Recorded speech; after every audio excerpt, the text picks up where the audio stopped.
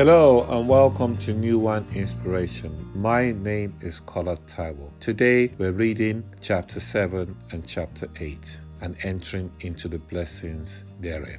Chapter 7 is an insertion between the sixth seal and the seventh seal. In this insertion, we see there is a directive from heaven to stop all impending danger until the heads of the people of God, marked out by God, are sealed on their forehead. I pray that you and I will understand that we qualify to be exempted from all danger in this season. It then goes on to tell us that these ones, 144,000, are joined by the host of people from every nation and of every tongue, singing Hosanna unto God. But it gets better. The angels and the elders in the heavenlies also join us in singing praises unto Jehovah.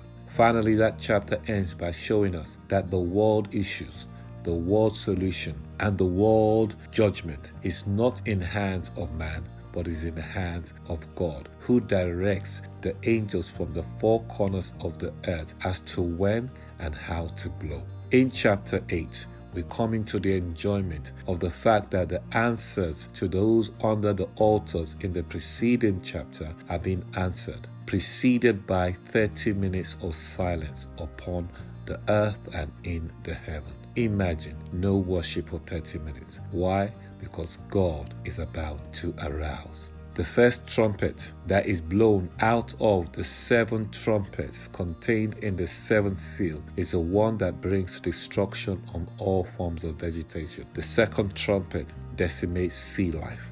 The third trumpet deals with fresh drinking water that becomes unpleasant and bitter. The fourth trumpet deals with the fourth day light bodies that we know, the sun, the moon, and the stars. Listen, brothers and sisters, all of these trumpets have significant principles for us. The one for vegetation and water and sea life talks about God is about to disrupt those things that we have held dear to ourselves, and God is taking control. The fourth day light bodies, sun, stars, and the moon, talk about signs, seasons, days, and years. God is going to bring a disruption into all of those things as we move ever so closely into the end times. But glory, hallelujah, the psalmist has a word for us in Psalm 89 verse 15. Blessed are those who know the joyful sound.